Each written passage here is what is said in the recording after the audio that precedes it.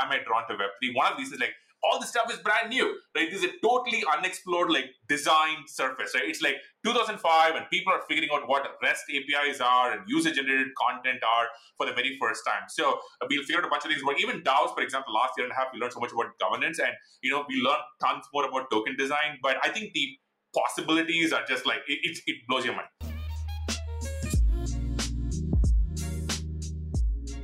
What's up, dude? What's going on? I like your outfit tonight. Thank you. I like the buttoned up all the way, buttoned down. I think it's like it's a sharp look. The stock market is tanking right now, so I've taken a second job as a busboy. That's kind of where I'm at. Can we talk about the market actually for a second? I'm 0% market analyst, but I do find it funny. I tweeted and then aborted a tweet today because I didn't want to offend people. Like, for the last 10 years, everyone has been tweeting out like Warren Buffett quotes about, that quote, be fearful when others are greedy and greedy when others are fearful. Like everyone tweets that out. It's like this common wisdom that everyone throws out.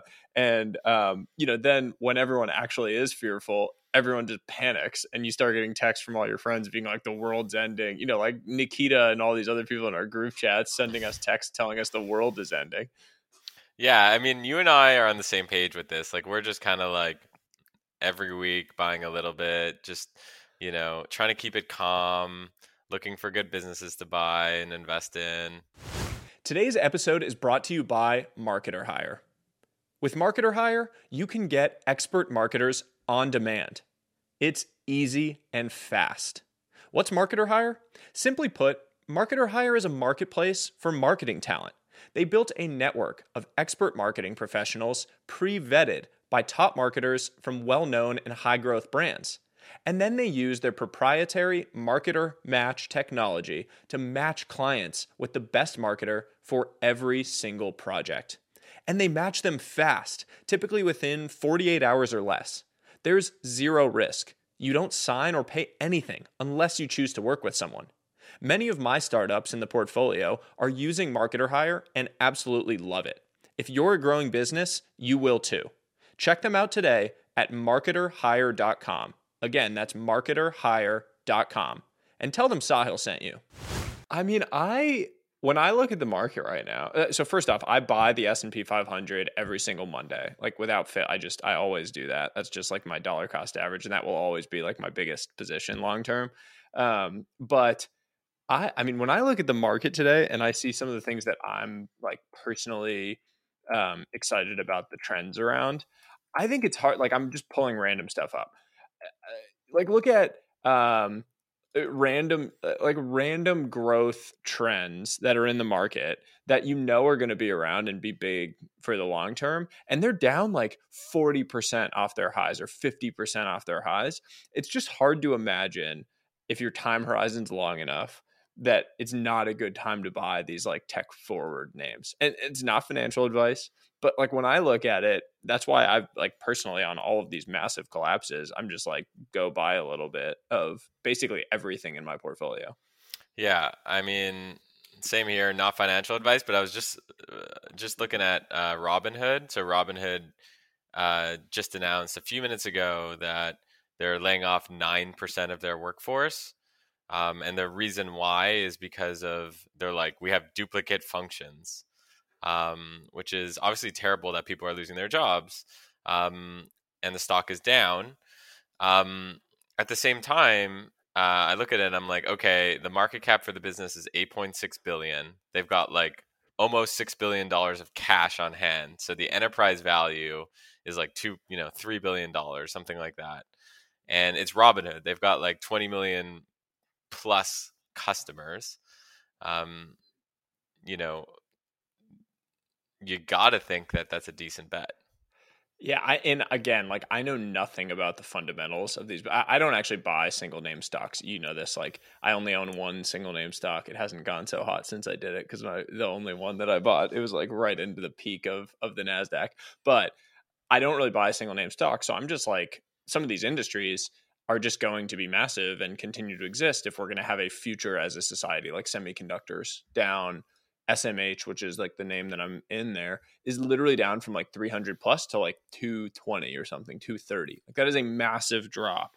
And yeah, like, is it going to get impacted by all this stuff? Probably. But the reality is, like, semiconductors have to exist and continue to develop for us to have a technology driven future. Do you know Raoul Pal, Yeah. the Real Vision guy? He sent me his latest piece. He calls it the exponential age, his whole like thesis for the future here.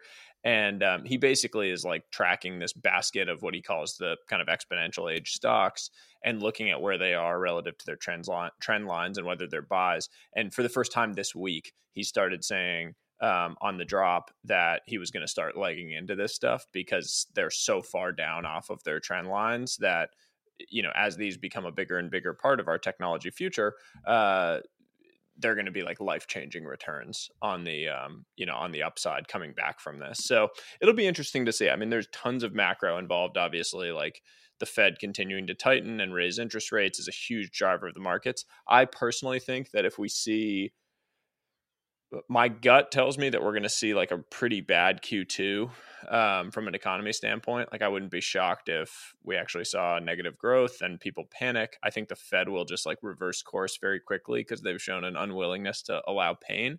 And I think if they do that, growth stocks will rip like we've never seen them rip in history. And anyone that was actually, kind of had the guts to be buying, I think will be rewarded for those guts. But again, not financial advice, and time horizons matter. If you're planning to retire and you need this cash soon for some purchase or something, completely different story than you and I sitting here just basically like, I feel like it's toy money because I don't need it for a long time. Switching gears from public markets to private markets.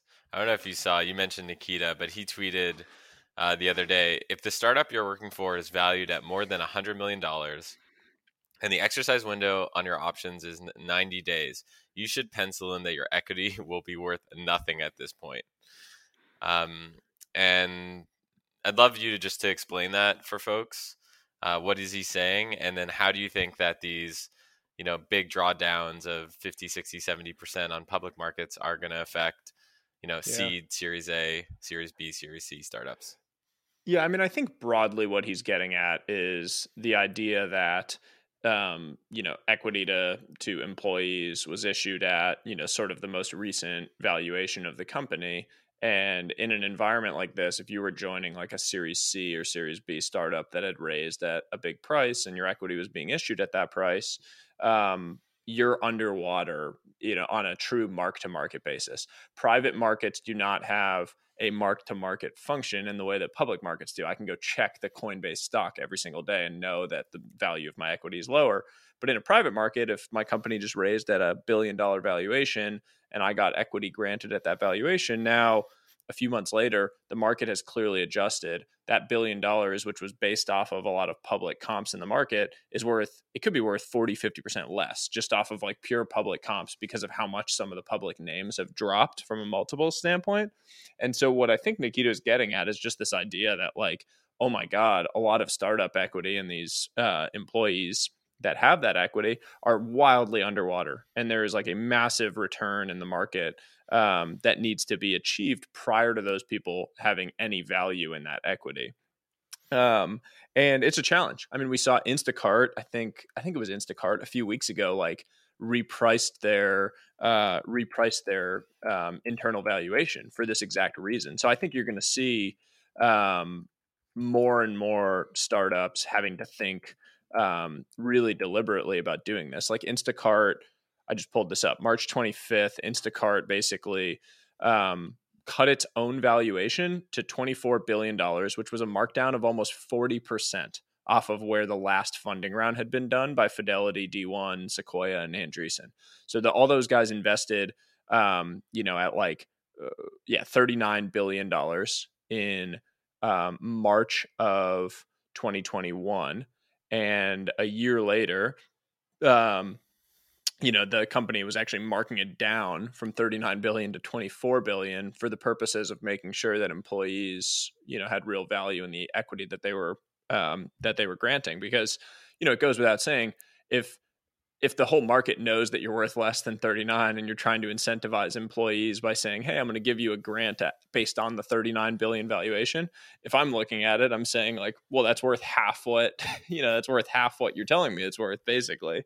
So it's an interesting dynamic. I do think you're going to see more companies having to reprice and think about employee incentives in a more comprehensive way.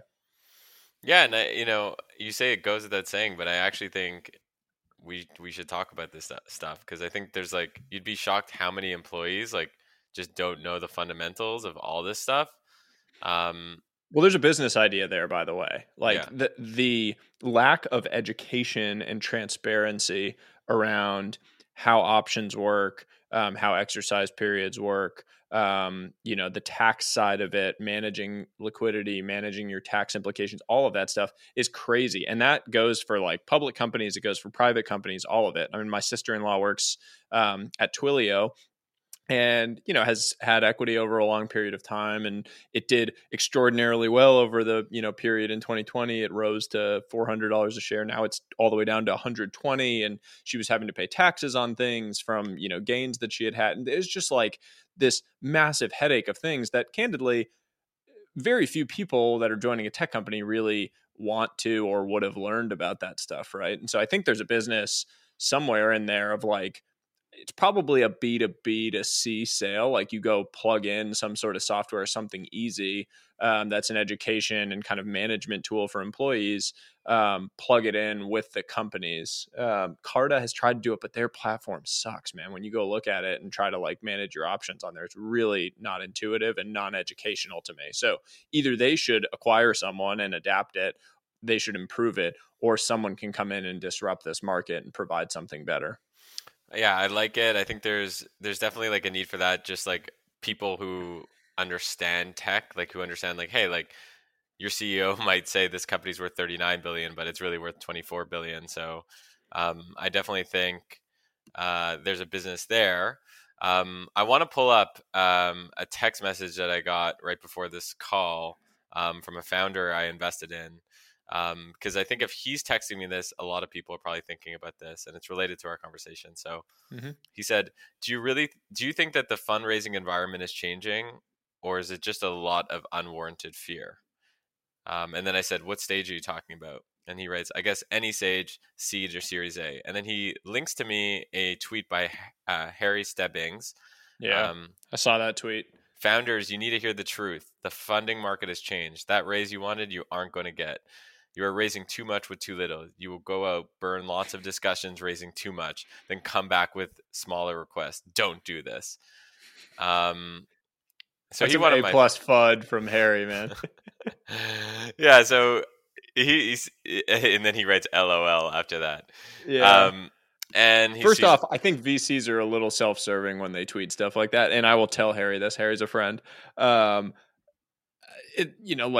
I personally, if you're a Series B, Series C, and later startup, has the funding market changed? Yeah, absolutely. Because, I told you about this. I just had a conversation with one of the heads at one of the big crossover funds, and he was telling me like what we're looking at now, because we invest in both private and public, is we're basically those late stage private companies. We have a direct comparison point now to look at a public company that has the same growth profile, is of bigger scale, and that is liquid. And so he's like, with what those have traded down to, why would I invest in a private late stage software company that is illiquid when I could get the same growth and fundamentals in a liquid name in the public markets at a better price? He's like, it makes no sense. And so what he's seeing is he thinks there's going to be like kind of a rush out of that late stage growth market. So companies that went and raised big rounds in 2021 don't really maybe have to worry about it because they've got runway, and hopefully they're being prudent from a cash standpoint. But if you were planning to raise a big, Series C this year at a big price, it's really, really hard. You're just not going to find a lot of capacity in that market. On the earlier side of the market, I'm curious what you're seeing, Greg. I haven't seen a massive change in like seed, and maybe like the high price Series A's probably aren't going to happen quite as crazy as they were, which is probably a good thing, candidly. But the like pre-seed seed market, it's just so long term, and it's 10 plus year horizons that I don't see a massive change in the valuations. Yeah, couldn't agree more. Pre-seed, seed, mostly business as usual. You're backing great teams, basically. So um, I still think great teams and great products are going to be competitive. But yeah, agreed. On the later stage, um, I think there'll be some correction. What I don't love about that tweet, Harry Stebbings' tweet, is I think a lot of his following are founders who are, seed, Series A, or even pre-seed, and I want to encourage people to go, to go and build and don't be afraid. Yeah. Like a big part of raising money, like I've raised money a few times, like is the confidence. And so if you're listening to this, like just because you're seeing some tweets that like prices are going down or it's gonna be harder to raise, like keep your head up high. Yeah, I completely agree. And look, like builders build. Yeah. Fundraising is fundraising, but if you're building something valuable and you're building real value, there's going to be a market for it. And Totally. there's so much capital that has been raised by all of these venture funds. It has to go to work somewhere. And the truth is, I don't know. The truth is, like, if you're going to see a FUD tweet and it's going to stop you from raising money, like, are you really an entrepreneur, right? Yeah, like totally. that's plus who cares? Like Yeah. if you raise your Series A at a, 100 million versus 150 a few months ago, yeah, there's more dilution. But if your goal is to build a $10 billion business, yeah, you're going to own less, percentage points. Is it slightly worse off? You're still going to be rich. Like if you go build the big thing, you're still going to be rich. It's okay. So I don't know, man. I just think it's like separate the signal from the noise a bit here. I know we've got Sriram in the waiting room, so let's go ahead and bring him in. Thank you so much for having me on. The cliched saying of like long-time listener, first-time caller. I just love what you folks do. I watched all of it. I watched, the one with Alexis, and it's such a, I would say, okay, I'm going to say a bunch of good things and then like one really bad thing, okay? The bunch of good things is, love the vibe of the show and, love like the couch and the comfort and the conversation. It's all great. I just feel like, I was watching Alexis, the one they had Alexis, which is a great episode. Alexis is amazing, talking about minimum viable community. And in the middle, Alexis just kind of calls off camera and someone just brings him, I think, some vodka or tequila or something. And I just want to say, first of all I have is like kind of Coke Zero over here. So I feel like I'm not getting the full-blown guest experience. They're like, well, Alexis is like, the big shot. Like, let's get him, let's get him like the full-blown treatment. Like, oh, see, yeah, let's kind of get him on like a, like a shitty, internet connection, and let's kind of get this one out. So yeah, I feel like I'm kind of like prove you folks wrong here. So first off, very fair criticism.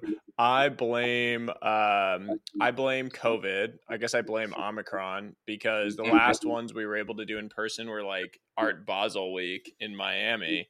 And since then we've been doing these on a remote, setting on Zoom or on Riverside, which is one of the Lexus's portfolio companies. I think they just raised their Series B. So we've been doing them remote, although super excited post my baby. And once my like paternity leave is done, to be able to come back and do the couch vibe. And we will have you back on and we will have someone walk into the shoot and give you a tequila. I think that was Bobak, by the way, Greg, that did that. I will hold you to it. By the way, I just want to say also congratulations in advance. I was sort of expecting, well, it might still happen any moment. You might just kind of disappear and it's going to be me and Greg. I hope not. I hope not. But I will take you up on some father advice at some point soon. So anyway, man, thank you so much for joining. We have been really excited to have you on, and so the feeling is really mutual, and a bunch that we want to chat about with you. So I personally would suggest we just dive right into it. Let's get into it. The first thing that I want to talk about before we get into the obvious around Elon Musk and all of this Twitter stuff, the first thing I want to get into is this Aku World, the Akutars hack or exploit or thing that happened. Greg, did you see this? I did. So I can give anyone that hasn't seen this, I can give a quick primer on. So Aku World, AKU World, the website is aku.world, I believe. It's created by this guy, Micah Johnson, who incidentally is like a friend of mine and someone who I think extremely highly of. He's from the baseball world, actually, which is where I know him from. He played baseball at Indiana, ended up going and playing professional baseball, and since has become an artist. And he's this incredible artist. And basically, in the early days of the NFT rise, he created this project called Aku World. And it was all based around this pretty amazing story of his nephew, who is an African-American kid who basically told someone that he wanted to be an astronaut. And was told that black kids couldn't be astronauts. And so Micah created this whole art and world and project around that idea. Basically, it's a young boy with an astronaut's helmet on is kind of the basis of this whole world. And it's really incredible art, incredible thing. They've had a ton of success with the early drops. But the latest is sort of an unfortunate thing that's happened in their most recent drop, which was a error in the code around the smart contract that was exploited and caused about $33 million to be locked forever in the smart contract. And so I'm curious, like, you guys are my Web3 guys. I'm curious what you guys think of this situation in general, how we can prevent things like this from happening, and and how we can sort of come back from stuff like this.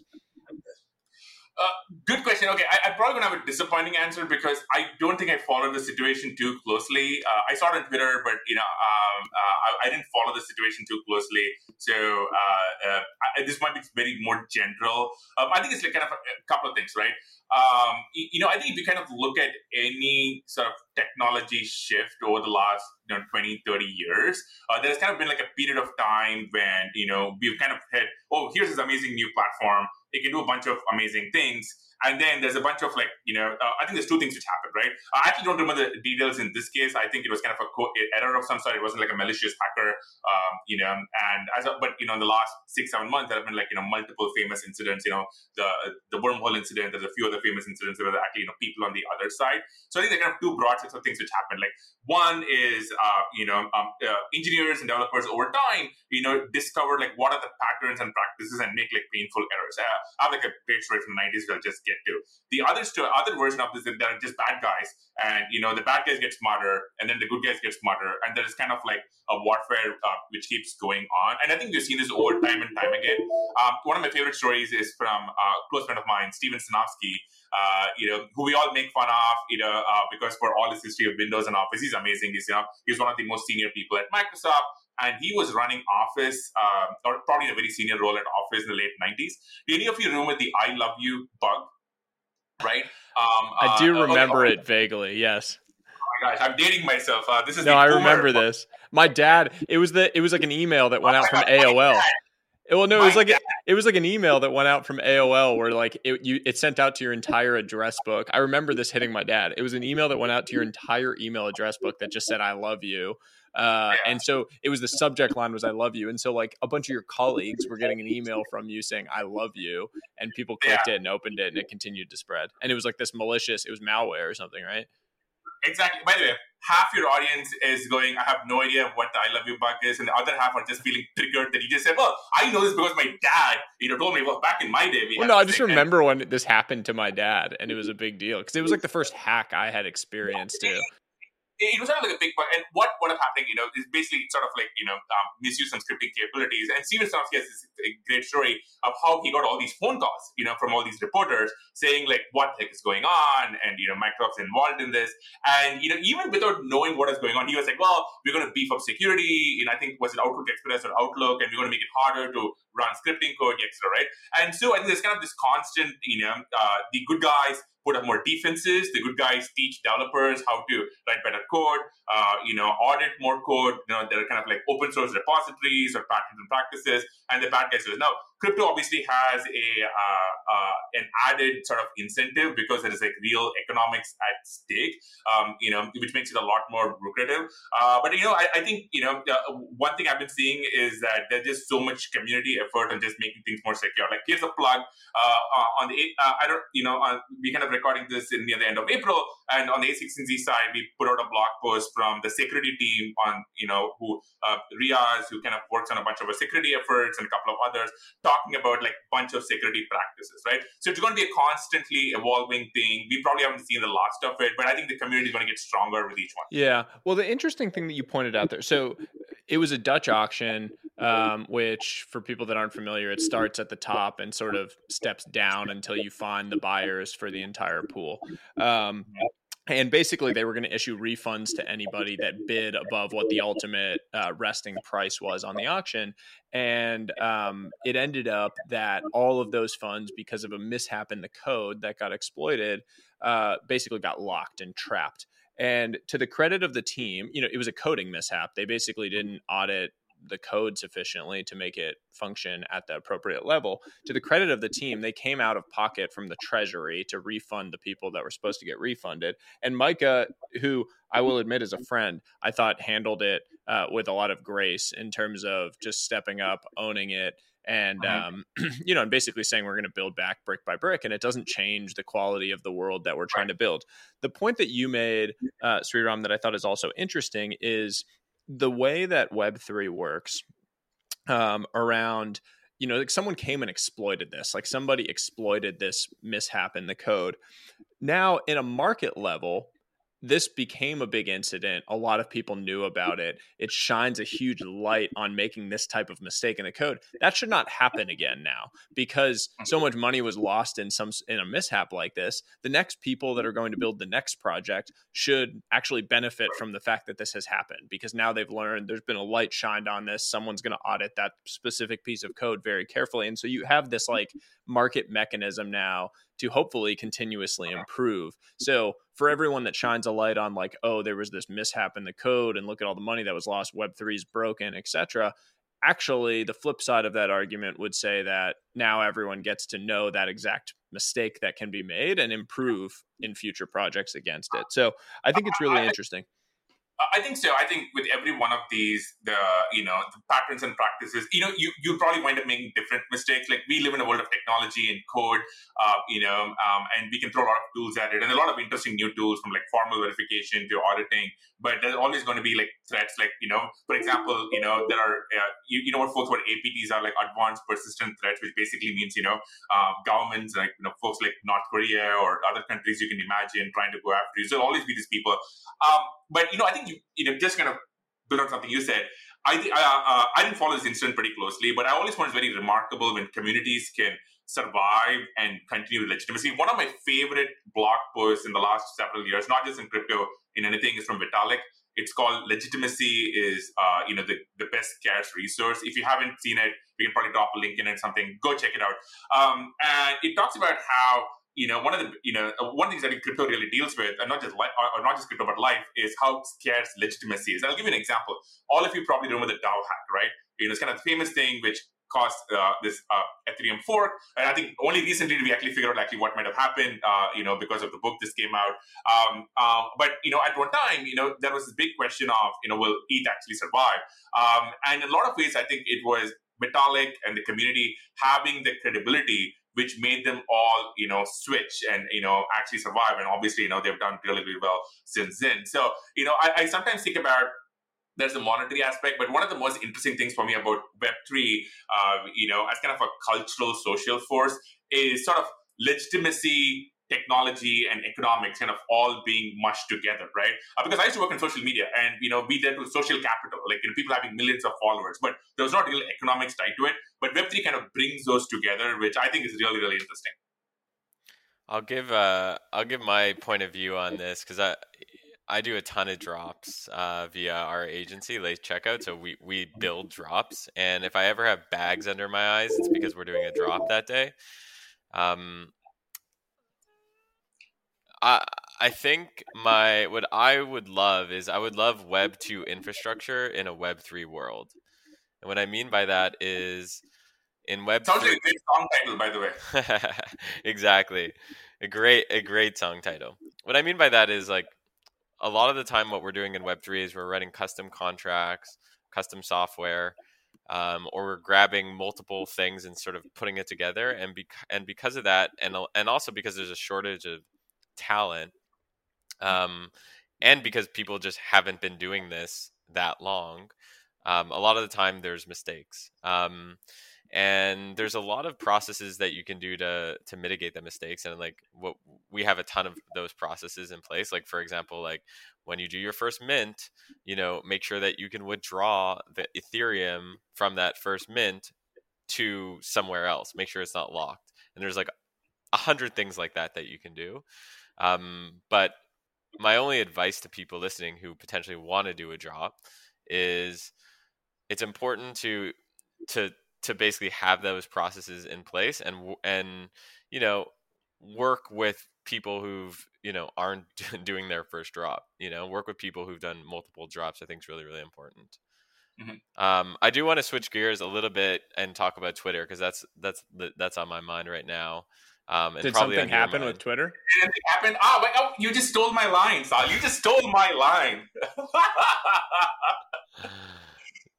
So, we're sitting here. It's been about 24 hours since Elon Musk has been, it's approved that he's buying Twitter. So it's very exciting. Do we think that Elon is going to make Twitter a more Web3 version of Twitter? And if so, what would that look like? Good question. By the way, I have to say, if you follow the story for the last couple of weeks, from him, revealing that he has a stake, to going on the board and all of that, it's only been 2 weeks. So I don't know when you folks plan on getting this podcast out, but this could be like hopelessly out of date by the time, we might as well be talking about something in the 90s, given how fast the story has moved. So first of all, I just want to say, Twitter is a company and a product which is just very special to me on multiple levels. One is, just my personal story. I think so much of my professional connections, personal connections, have come through Twitter. I'm pretty sure Sal and I started DMing on Twitter at one point in time. I made a lot of relationships through Twitter. I also, over the years, built up a little bit of a following, and people have been so good to me on Twitter. That's just on the personal side. I also worked there for a few years, and ran a variety of products over there. So I got to see the company on the inside. I work closely with Jack and the team over there. So I feel like I'm very connected and very grateful for the product in multiple ways. Now, there's few things. There's things which I think Elon has said that he would do, and there's things which I would love for somebody to do, and that somebody might be Elon, or somebody I think might be fun if we do. So I think what Elon has talked about in public so far has been he wants to he has a whole point of view about content moderation and censorship and free speech, which we can probably get into if you want to get into that. He's talking about bots. And he's talked about, just improving the product, right? And I think a lot of people have very, very strong views, to put it mildly, on Elon and some of these, but which you can also get into. But for me, I think in some ways, even Jack has talked about is I would love to see Twitter get decentralized. And it might be interesting to talk about what that actually means. And I have no idea whether Elon. I don't think Elon's really talked about it. Jack has a little bit, but I don't think Elon has talked about it. So we'll have to see. I think the best way to talk about is through analogy, right? So we all grew up using, email.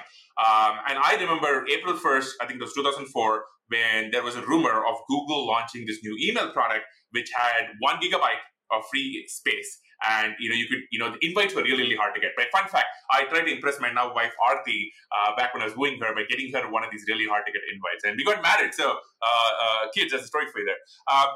But the truth is, email had existed for, I think, a couple of decades, before Gmail came along. And even to this day, right, you all just using TCP/IP and SMTP and IMAP and POP, I can send you an email, no Google, nobody else in the middle, right? So there is a protocol, which is built on SMTP, IMAP, POP, etc. And there's a bunch of infrastructure that goes along with it. Then there are a bunch of clients. I grew up in a age when Yahoo and Hotmail email addresses were really popular. Then Gmail became popular, and all of us, I'm sure, had a variety of work email addresses and so on. So, but at no one time were you forced to use one company's product. It's not as if Google says, hey, you know what, folks, you're off Gmail today, and then you're banned from the world of email, right? So I think that is one lens of decentralization, which I think of it as you can pick the client that you want to use. And by the way, the Gmail client, very different from, your client. By the way, I'm one of these nerds who likes to sometimes check email with Emacs. Gunus fans represent. I'm sure you have no idea what I'm talking about, but that just perfectly works. You don't need Google in the middle. And I think there's something really powerful about that concept of, hey, there is a right to exit. Even if I can't use Google, or Google makes me not use them for some reason, I have an alternative. That's one very important, factor. The other important factor is you can build your own client experience, right? So, for example, Gmail has a spam algorithm. They have a recommendation algorithm, right? All those different things. But that's not what Gmail is doing on the client. It does nothing about the nature of email itself. Like, in fact, I'm sure if you have like a non-Gmail client, they're not as sometimes good as spam. They don't do the recommendation or whatever. So you have a client which is doing AI and ML, which is trying to detect a spam or not, trying to sort into offers or social or all things that Gmail does. So what you're having is you have a protocol which basically kind of transmitting, electrons really. But then you have a client layer which is doing AI recommendation. Gmail tries to guess at what you might be interested in viewing. It tries to, send out all the, the Viagra ads off into spam. Like, it does all those things for you. Now, when you think about, say, Twitter, I don't mean to pick on Twitter, because Twitter, I think, is a very special company, or Facebook, or any one of these companies. I've been very grateful for all things they've done to me. I think amazing companies. But you don't have a choice, right? Like, if Twitter says you're off, you're off. It's not like you can code up something on Emacs and be like, oh, I'm going to use Twitter in my own way. So there is no right to exit, which I think is like one key bit on decentralization. So this is one key factor. Now, the second key factor is, now there's this whole debate on speech, content moderation. We can, by the way, I was there on the inside. We can spend hours talking about this, right? And I think, we can, and, we probably won't make most people happy. But let me kind of like oversimplify, right? There is one set of people who think certain sets of things should be allowed to be said on Twitter. There's another set of people who think certain things should not be allowed to say on Twitter, right? Incredibly broad oversimplification here, folks. That's the name of the game. Now, the challenge is, if any one of these people say, win or, are right on Twitter, the other side has no alternative. You're basically banned from Twitter. Like, you have nowhere else to go. The same doesn't exist for email, right? On email, like, even if Gmail bans you, that's fine. I can still find a way to get email to you. Now, of course, you may not use the email client that actually did it or whatever. So I think that's also important in terms of like, Twitter needs to be decentralized, one, into a protocol so people can use a different client. The second is they can use their algorithms of choice, right? So you could get banned of, say, the Twitter that, let's pick an example. Okay, name your favorite Twitter personality. Today's episode is brought to you by Marketer Hire. With Marketer Hire, you can get expert marketers on demand. It's easy and fast. What's Marketer Hire? Simply put, Marketer Hire is a marketplace for marketing talent. They built a network of expert marketing professionals pre-vetted by top marketers from well-known and high-growth brands. And then they use their proprietary Marketer Match technology to match clients with the best marketer for every single project. And they match them fast, typically within 48 hours or less. There's zero risk. You don't sign or pay anything unless you choose to work with someone. Many of my startups in the portfolio are using Marketer Hire and absolutely love it. If you're a growing business, you will too. Check them out today at marketerhire.com. Again, that's marketerhire.com. And tell them Sahil sent you. Elon Musk. Well, let's pick somebody from our world. Like from my favorite VC Twitter personality. Shoot, this is While a tough you're one. Thinking about it, I'll give you Nikita Beer. Yeah, All Nikita's a good one. Nikita, let's pick No, on I don't want to Nikita. give Nikita that much credit. Okay, fine, Yeah. Nikita. Hopefully Let's pick on Nikita doesn't Nikita. hear this. Nikita deserves all of this, right? He deserves it.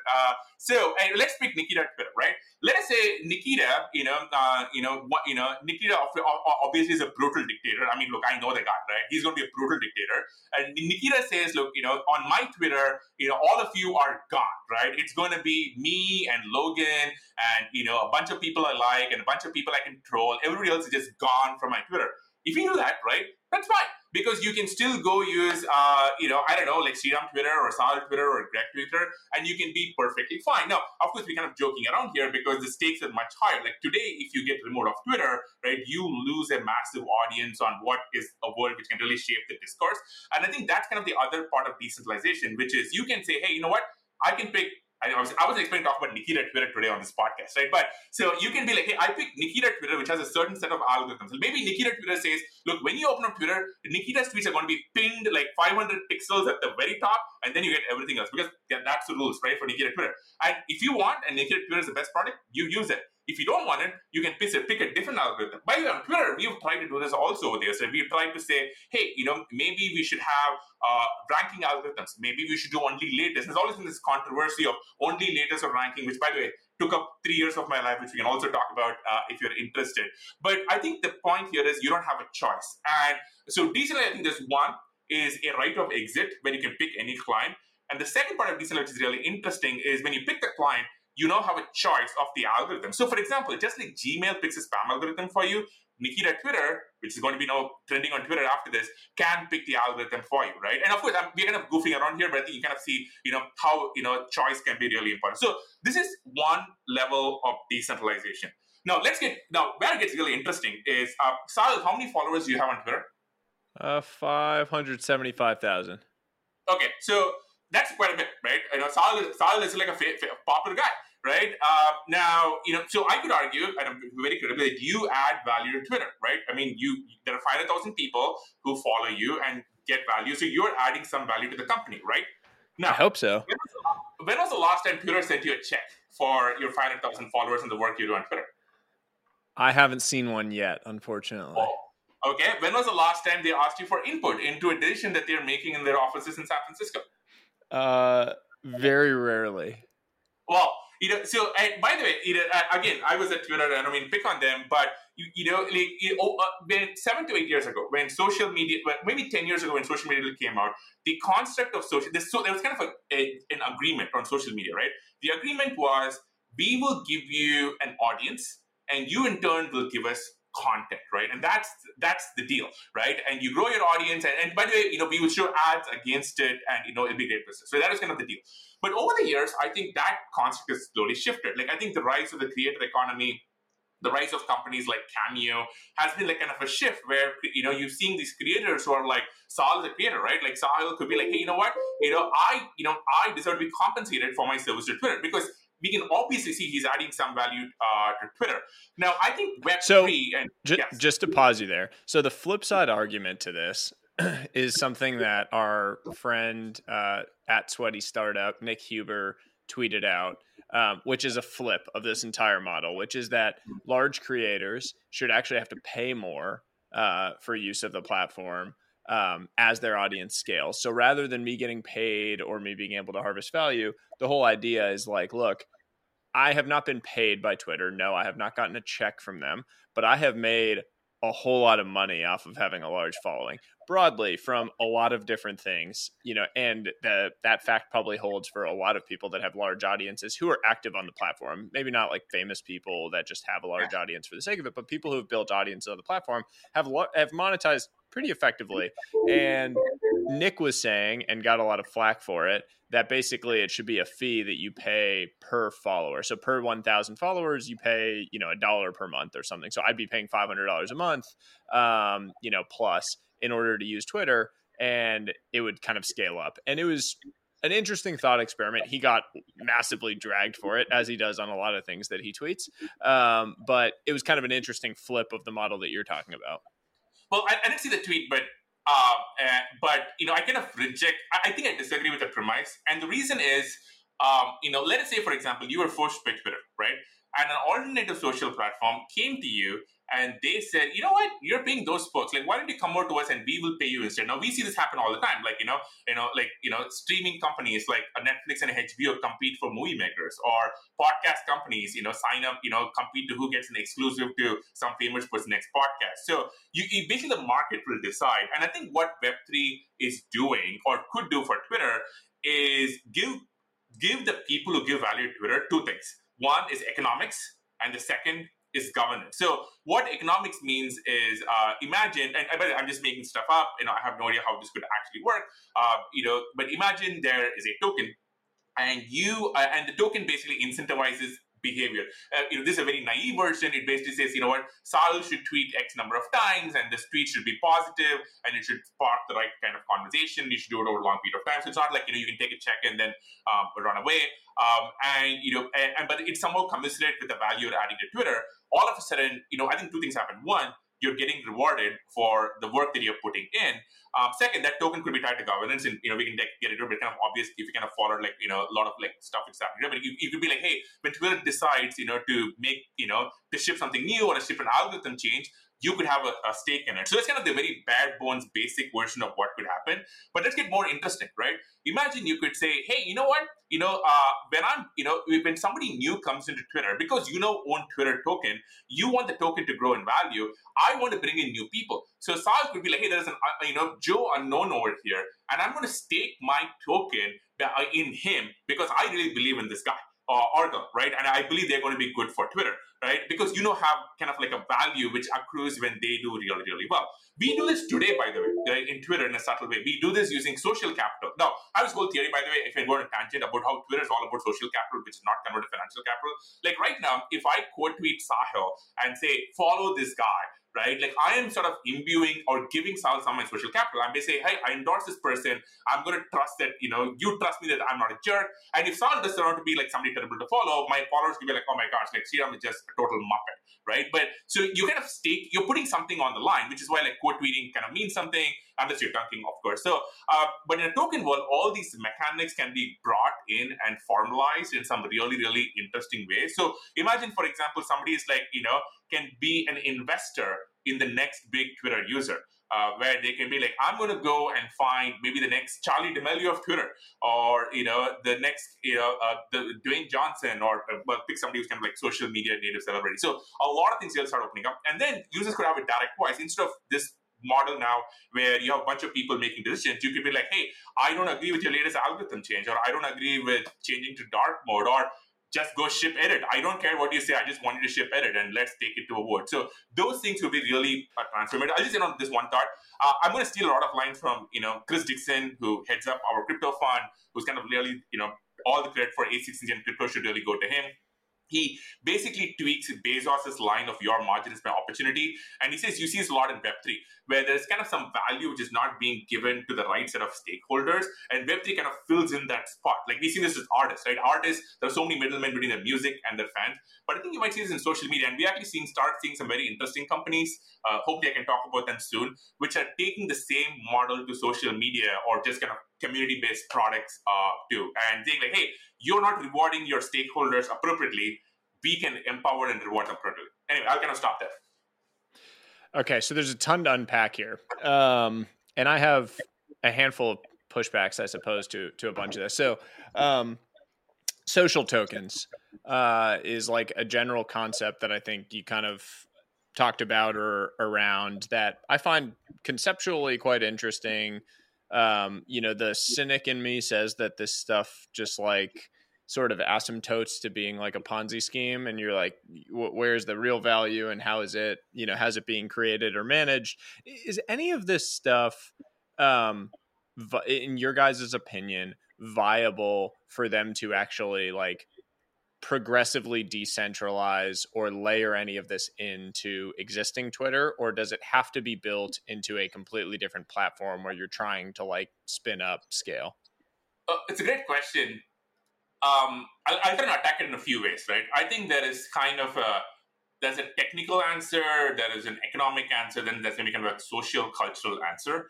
On the technical and economic answer, that's why there's this great paper by one of my teammates, Miles Jennings. He's general counsel for ACC Crypto, but he's just kind of a real genius when it comes to all things decentralization. It's probably the pinned tweet. That's like a 25-page paper. It talks about how companies in Web3 can progressively decentralize. And there are actually some social media style examples in there.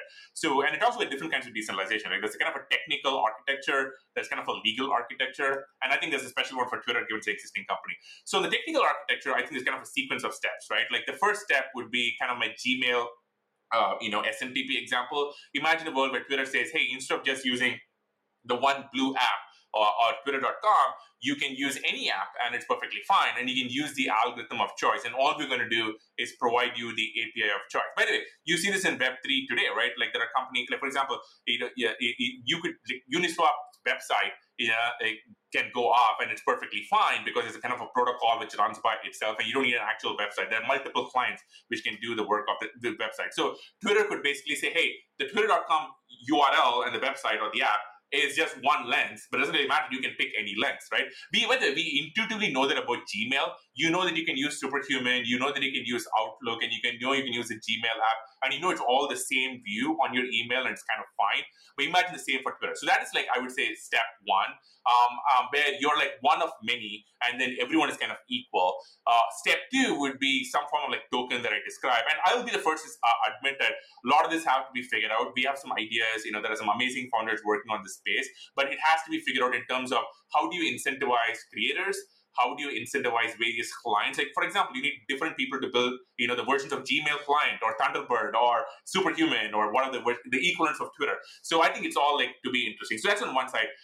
And I think it's kind of like the sort of a legal sort of variation of this, of how do you do this in a way, where you kind of like pass the Hinkie test. Now, I think the harder problem, to be super honest with you, is cultural, and I don't have a great answer for that. I think like so far, a lot of what we have seen in Web3 is Web3 native companies from the ground up, and I don't have like a really good existence proof of somebody who used to be Web2 but now moved into Web3. So it's going to be hard lift, right? Because you have to turn over power and economics to your community, and I think it's a hard cultural shift. But I would say, having said that, if somebody can pull it off, Elon would be the person to pull it off.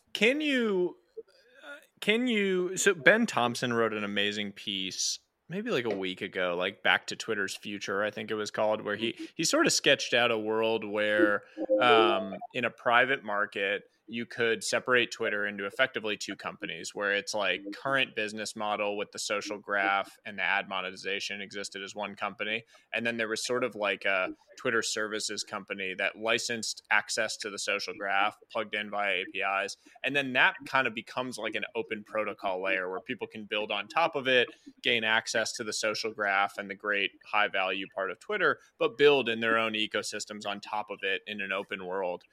That kind of strikes me as like an interesting middle ground that you could start to see a sort of transition. Like if it becomes a more open ecosystem, it's been traditionally this closed ecosystem. And personally, I think that has made it so that Twitter was not able to innovate. They were trying to do everything like exclusively in-house with their own engineers rather than, I'm a free market guy, right? So like I believe that harnessing the value of amazing innovators everywhere is the way for these platforms to, exist and thrive.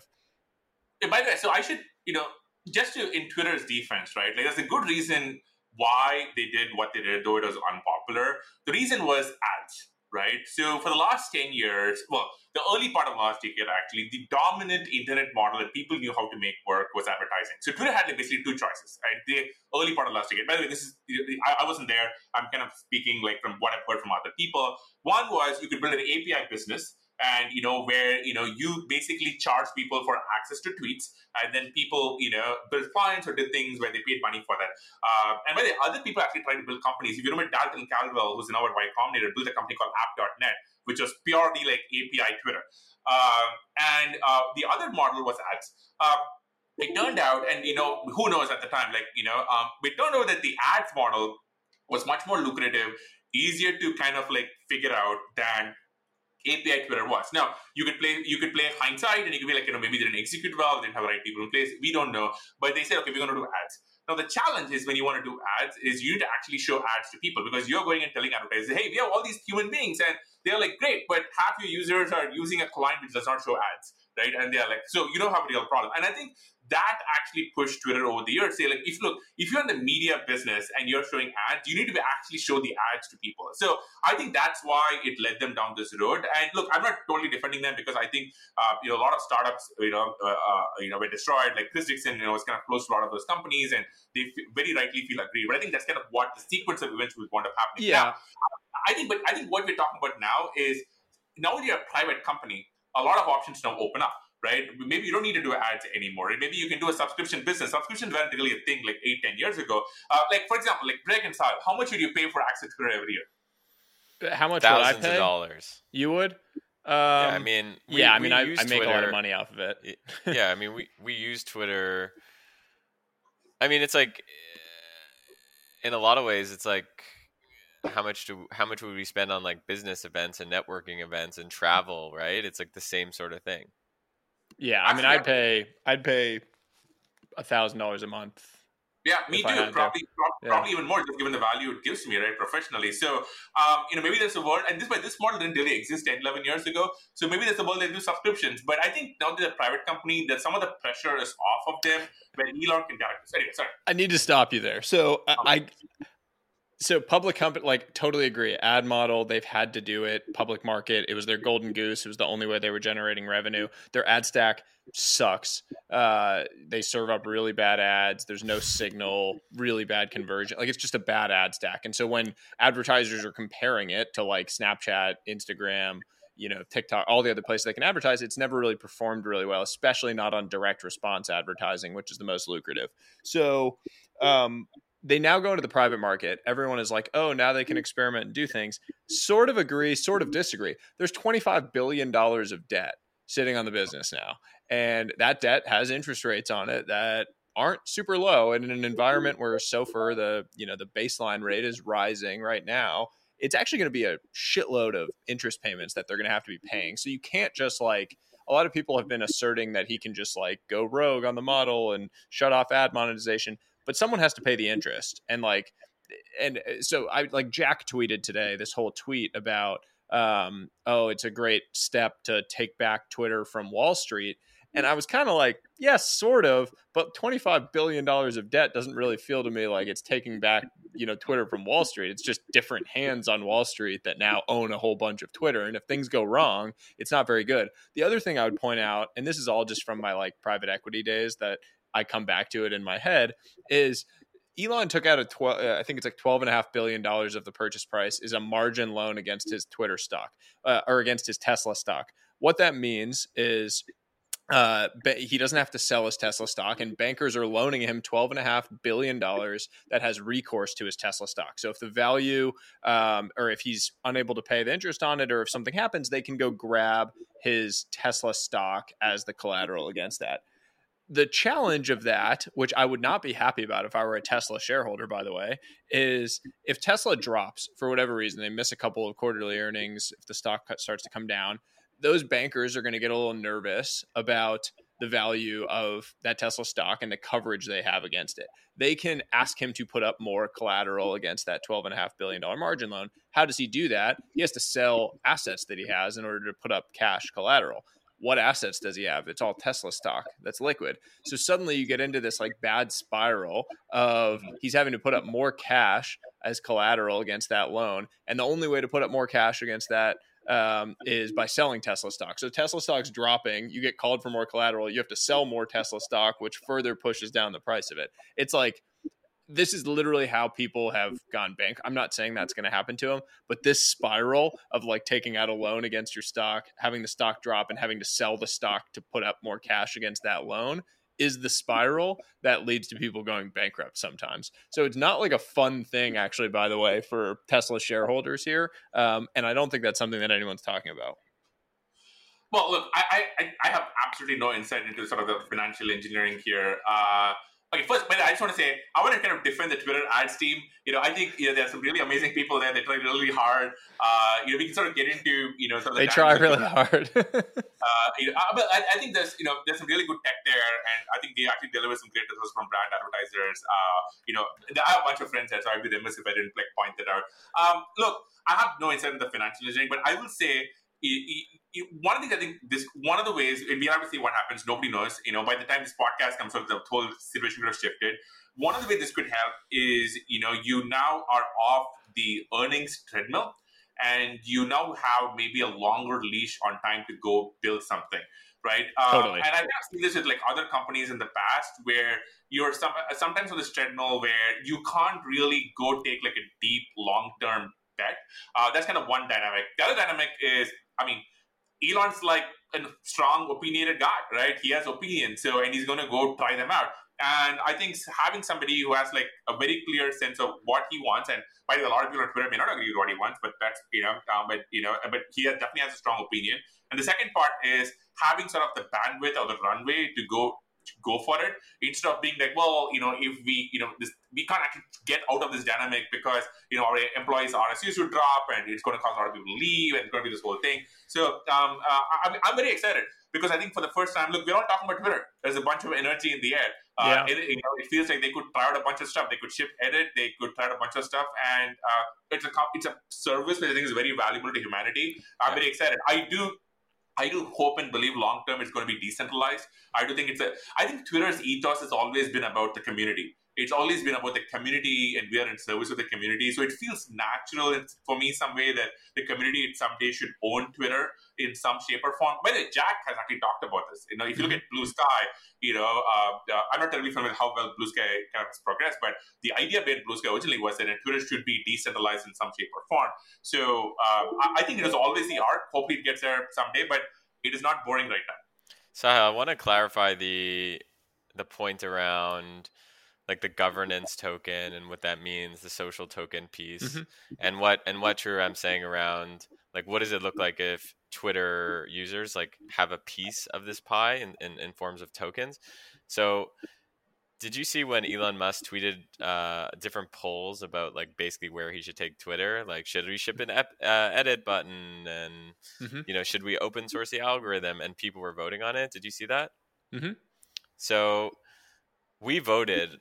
Millions of people voted, and Elon could basically, if 99% said we need an edit button and 1% said no, Elon, if he's the new owner, could basically say like, you know what, I don't feel like shipping an edit button. But if we actually had tokens that represented some amount of governance, what I'm saying is he would, if it was on chain, he would actually have to go and do it. And that's a really, really powerful concept. Yeah, I that makes sense to me. What I would say is like my pushback to you guys on that is I think that all sounds great when everything's going well. And when it's sort of peacetime, quote unquote.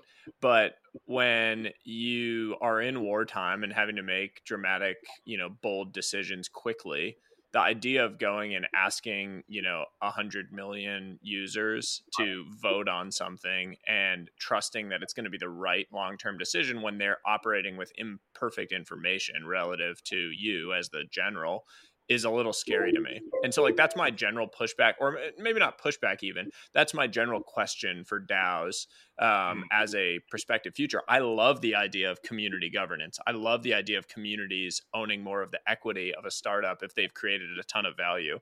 But I do have serious questions about the ability of a community at scale to make rapid, bold decisions during wartime. My pushback to that, the first thing that comes to mind is, isn't that the democratic society that we live in? Like we vote. No, it's not actually, because we live in a representative democracy, right? Like, okay, let me. First of all, let me explain myself. And by the way, this is coming from someone who doesn't vote in the American elections because I'm not allowed to because I'm an immigrant, and who doesn't follow politics at all. So take it with a grain of salt. But from the way I understand how politics work is, or democratic countries work, is you vote, and depending on what country you live in, like let's say in the US, I think there's a Senate and there's a Congress, and these people are voted in or sworn in. And then you sort of trust that these people who represent you are going to make decisions. Is that correct? Yes. So, but that's the exact same as like a shareholder of a public company voting for board members at the proxy, whatever, and you vote the board members and you vote the CEO in or out, and then you trust that they're making the decisions. And I actually think that works reasonably well. Yeah, I think social tokens in a lot of ways is very much like owning a share in a company and getting a vote. The only difference in it is, instead of like, if I want to vote in a Twitter shareholder meeting, I have to go and buy Twitter stock, and I'm not sure that I can vote on like product decisions. However, with If what Sriram's saying is basically if you brought a lot of value to the network and you were rewarded with tokens for giving that value, it doesn't make a difference if you didn't have the money to buy those tokens, but because you created that value, you would have the ability to influence the product. Yeah, I think that, I think the ethos of that makes a ton of sense, right? Like if I have contributed more value to Twitter, and like probably more innovation to Twitter than some random billionaire that owns $100 million of Twitter stock. Like just full stop. I understand the product probably better. I understand the puts and takes. I understand the ecosystem better. And if I were to have received like governance tokens accordingly with the value that I've created and could have a say in the decision making and the changes in the product and the development, I definitely would be more valuable to them than some random person. And so right now in the system, it's just driven off of dollars. And so a really rich person has more influence than a poor person, even if the poor person has done so much more for the community. Totally agree with the ethos and what you're saying there. I'm just curious to see how it actually plays out in a more challenging, environment and context.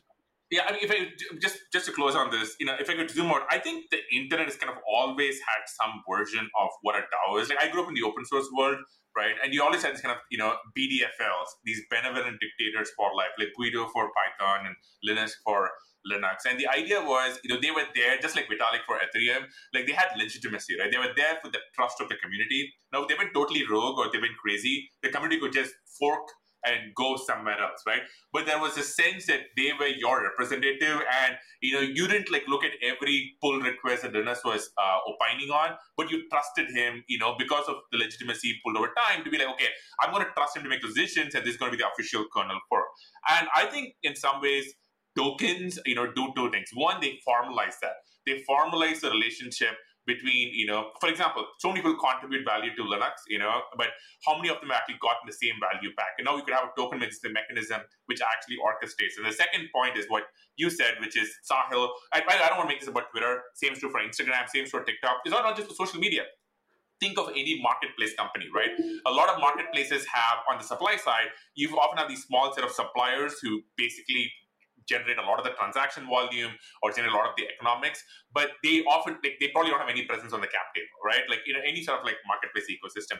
Now, Web3 version of that could say, hey, we are going to take over and give them economics, where in the marketplace, it's as if, eBay 20 years ago came and said, I'm going to take our top 10 sellers. They actually tried some version of this, but it's kind of like, I think, a symbolic move. But we're going to take our top 10 sellers and make them like some meaningful stockholders on the eBay cap table, and we're going to give them governance. And by the way, it's going to constantly shift based on their, if they leave eBay, they lose that, right? If they continue, if they stop selling somebody, whatever it is. So, and I think we actually just, partnering with a company which is doing some version of this. So I think all of this kind of like very interesting. I'll be the first to point out that this is very early. By the way, I think there was a question I think we're talking about is like, why am I drawn to Web3? One of these is like, all this stuff is brand new, right? This is a totally unexplored, like design surface, right? It's like 2005 and people are figuring out what REST APIs are and user-generated content are for the very first time. So we'll figure out a bunch of things. But even DAOs, for example, last year and a half, we learned so much about governance, and we learned tons more about token design. But I think the possibilities are just like, it blows your mind. So I know we're running up against the end of time. I have to ask you this because I think a lot of our listeners are, builders, ambitious people that are trying to go create, these different futures. You're a general partner at Andreessen Horowitz, one of the most famous venture funds in the world. If you were to give advice to prospective builders who are looking to raise money for their startups and for their projects, what are the couple of things you would say to somebody? Like what stands out to you when you meet a founder for the first time? Good question. So it's interesting because my wife is a multi-time founder, and I saw her go through the whole like fundraising process, in Silicon Valley. Some good meetings with VCs, lots of bad meetings with VCs, and now it's kind of weird that I'm on the other side. And like people ask me how I spend my day, and most of my day is spent talking to founders, and often it is for the very first time. I'm meeting them for the very first time, and they're coming in these days over Zoom, and they're telling me about something amazing that they're building and their vision for the future. honestly one of the best jobs on the planet. Okay, so I'm going to give I was thinking about this question because you had asked me about this before.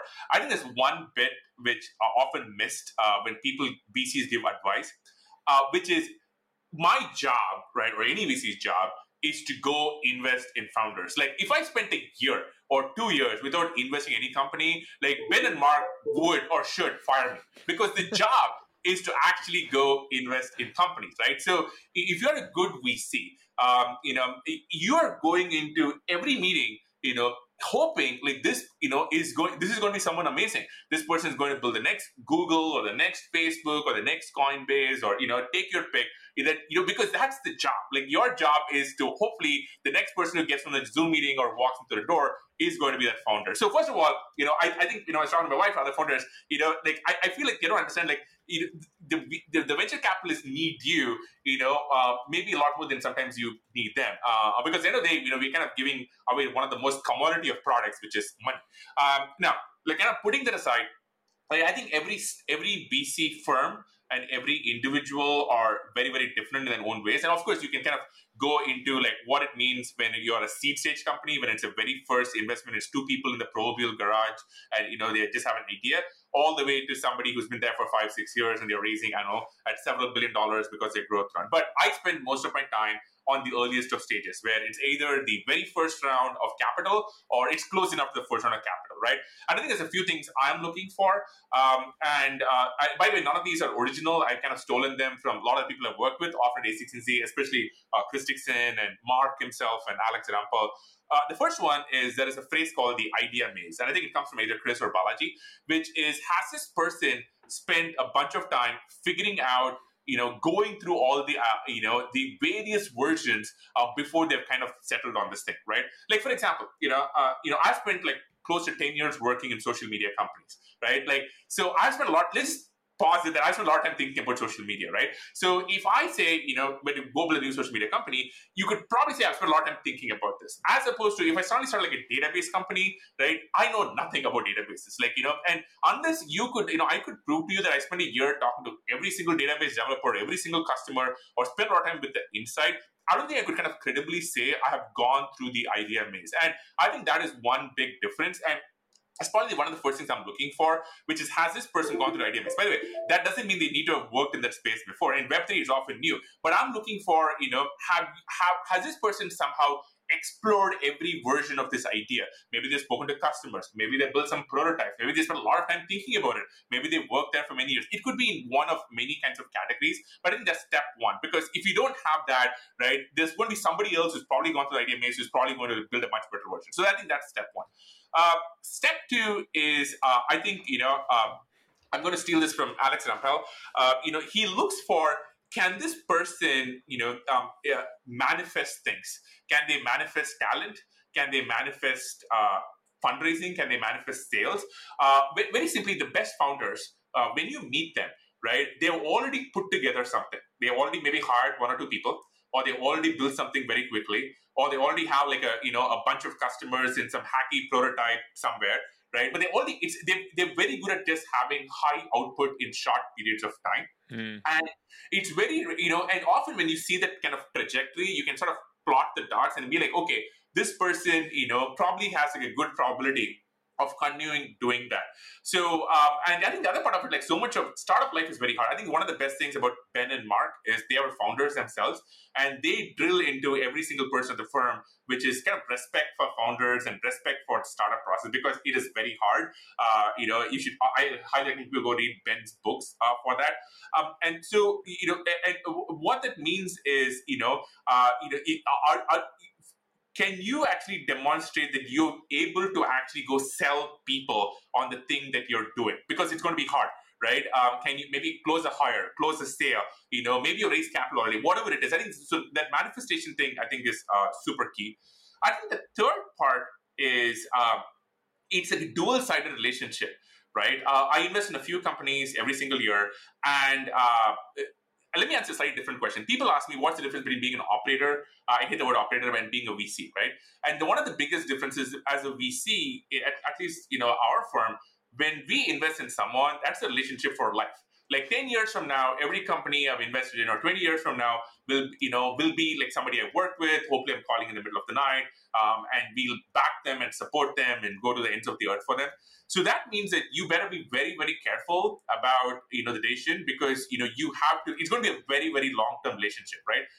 When I joined the firm, it was amazing because my very first week we had this offsite with all the general partners at 16Z, and I saw everybody kind of talk about all their companies they've worked with, and it was amazing. So much conversation about companies who are like been around for 7-8 years, because the firm is like over 10 years old. I was like, wow, these are like really deep, long relationships, right? So on the other hand, so when I'm talking to a founder, I'm trying to think of like, okay, will I want to work with this person for the next 10, 15 years? Like, will I want this, will I want to, talk to this person in the middle of the night, attend their wedding, or, whatever it is. Like, and I think that's kind of like a interpersonal thing.